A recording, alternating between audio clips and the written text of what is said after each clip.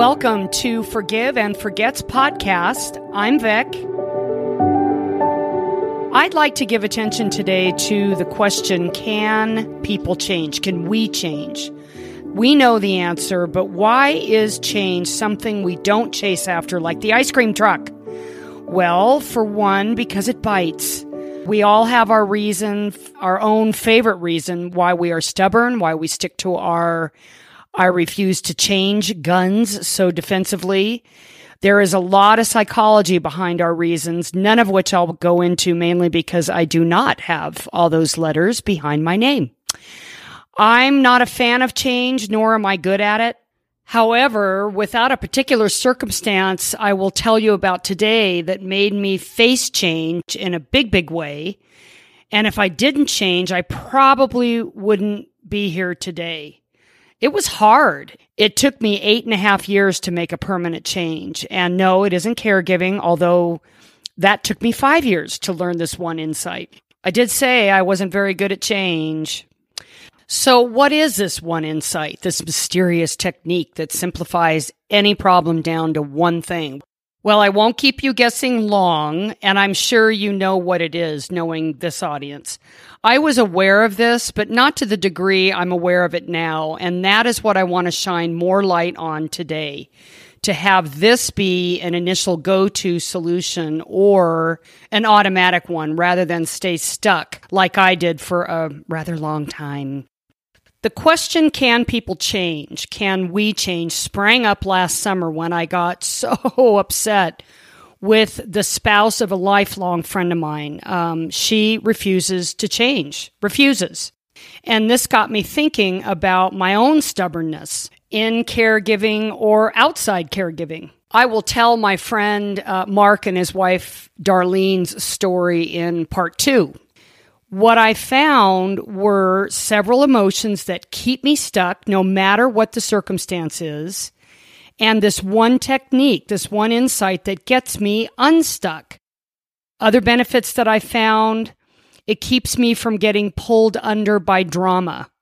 Now, I have a healthy respect for emotion. Emotion may sound easy to control, but it does drive everything we do. Don't kid yourself about that. Emotion is powerful, and it will trip us up every time. This insight also won't let me lean into the myth that the problem will just go away on its own, or that I want or expect someone else to change so I don't have to. It gives me clarity on how inflexible I'm being at the change I'm facing, meaning do I want to flee or fight? Procrastinate or be a powerhouse? Do I want to pour a cocktail and forget about it? I laugh, but it's one of my favorites. This insight cuts through the crap and keeps me focused and real. I think of it like the keel of a sailboat that keeps me centered, upright, and on the right course. So a lot of good stuff ahead that I think will make sense and bring light today rather than at the end of the tunnel. Okay, ready? Buckle up and let's get started.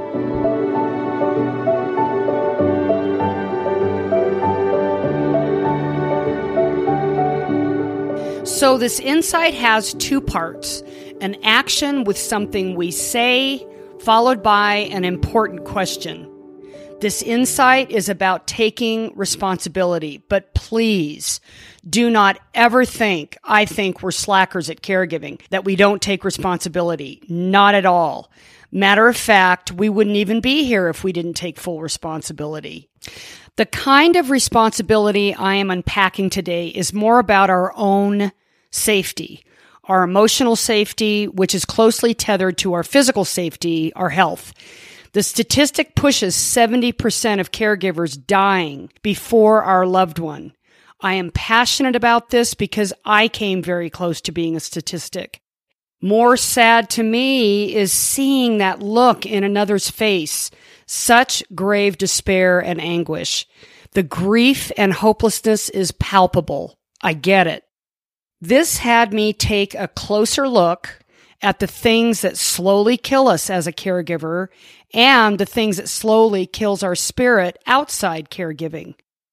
This story that I'm sharing with you today took me 8.5 years to make a permanent change. And I knew what the problem was, or I thought I did, but I didn't. I dabbled in making change, but I was trying to fix the problem with the wrong answer.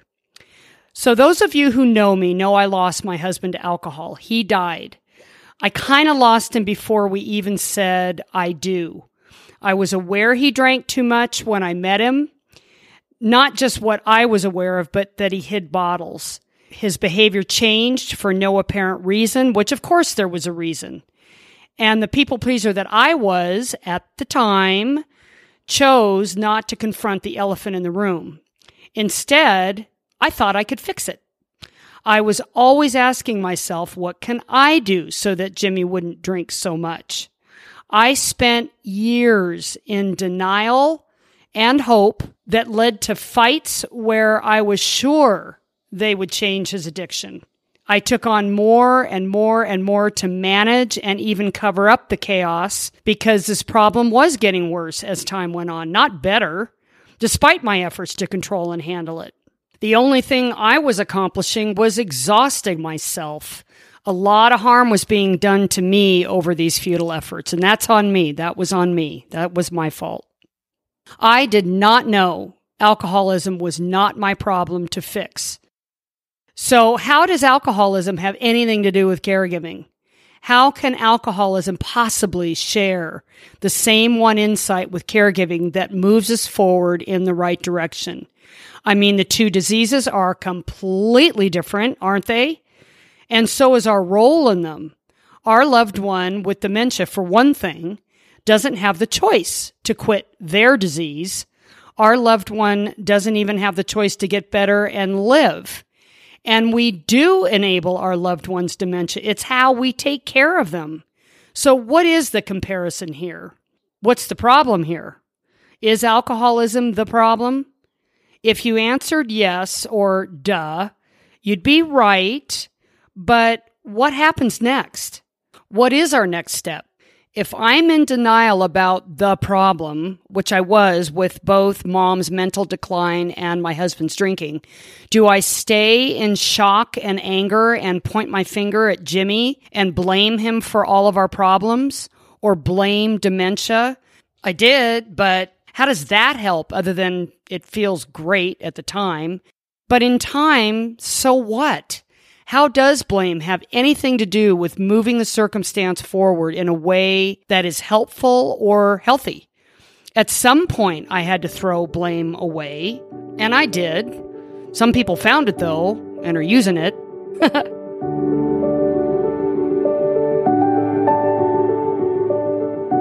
This one insight, this technique, moves me out of the emotions that keep me stuck. In this story, I spoke of denial. I mentioned blame. I talked about pointing the finger at Jimmy's drinking, or Jimmy. I talked about control. I was doing more and more and more to manage or cover up the chaos. I was exhausted. Does this at all sound familiar to caregiving? Denial. I was in denial every time Mom's decline would suddenly take a dip. I was in denial that Jimmy's drinking wasn't that bad. Why? Because I wanted so badly to believe in what other people were saying. Oh, your mom's not that bad. Or, oh, Jimmy's drinking is not that bad. You're overreacting. And these are the same people who did not spend 24/7 within our walls. These are the same people who would have a 5-minute conversation on the phone with Mom or a lunch date once in a while. How would they know? Blame. Did I ever blame Mom for not listening? Sure. I'm embarrassed to admit, but I did. Oh, one time I blamed Mom for not using my new fancy-dancy pill distribution idea. But she couldn't understand it. Denial and blame had me pointing the finger at her for not being able to understand it, or blaming the disease. How did that help? How does this keep me sane and calm? It doesn't. Heck, I'm getting all worked up just talking about it. So the comparison between alcoholism and caregiving is, our response. They both contain the same emotions that keep us stuck. Both include denial, blame, expectation, and exhaustion. The diseases were different, yes, but the emotions we battle are the same. So how do I get unstuck? Well, the first part of this technique is pointing the finger back at myself. The problem, though it may seem this way, is not out there. The solution to fix the problem lies with me. Not out there, but with me. Once my finger is on my heart, I say out loud, this is up to me. Now, I know this sounds silly, but here's why it isn't. And bear with me, because I can hear your hackles going. I can hear your hackles going up because you already know this is up to me. However, when we say this, for one, it eradicates my expectation or hope they will change. If we are at all frustrated, depressed, worried, angry, tired, those are signals to protect our well-being better than we have been. Again, this kind of responsibility has more to do with our own safety, which is closely tethered to our physical safety and our health. Here's a good question for this intelligent audience. When we are in denial or blame, how likely are we to make a change? Can I even say the words, this is up to me, while I'm in blame and denial? No, I can't. I absolutely can't. Holding out hope for something to change or waiting for someone else to change leaves us at the effect of waiting as well. My state of mind is being determined out there. However, this technique doesn't tolerate someone fiddling with my thermostat from another room. Denial, blame, expectation, exhaustion. These are symptoms that eventually bring the despair and anguish I see in others, that I see in myself and saw in myself that brought me to the cliff's edge. The hopelessness is palpable. Having the courage to pull ourselves up and out of this should be and needs to be our first priority. How can we be useful to anyone, much less our loved one or ourselves, if we are dying?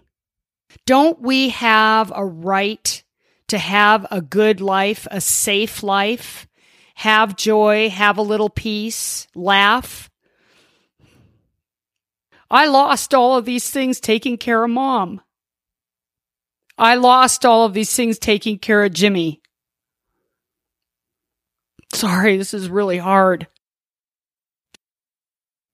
For so many of us, we just keep going deeper down the rabbit hole until we just give up.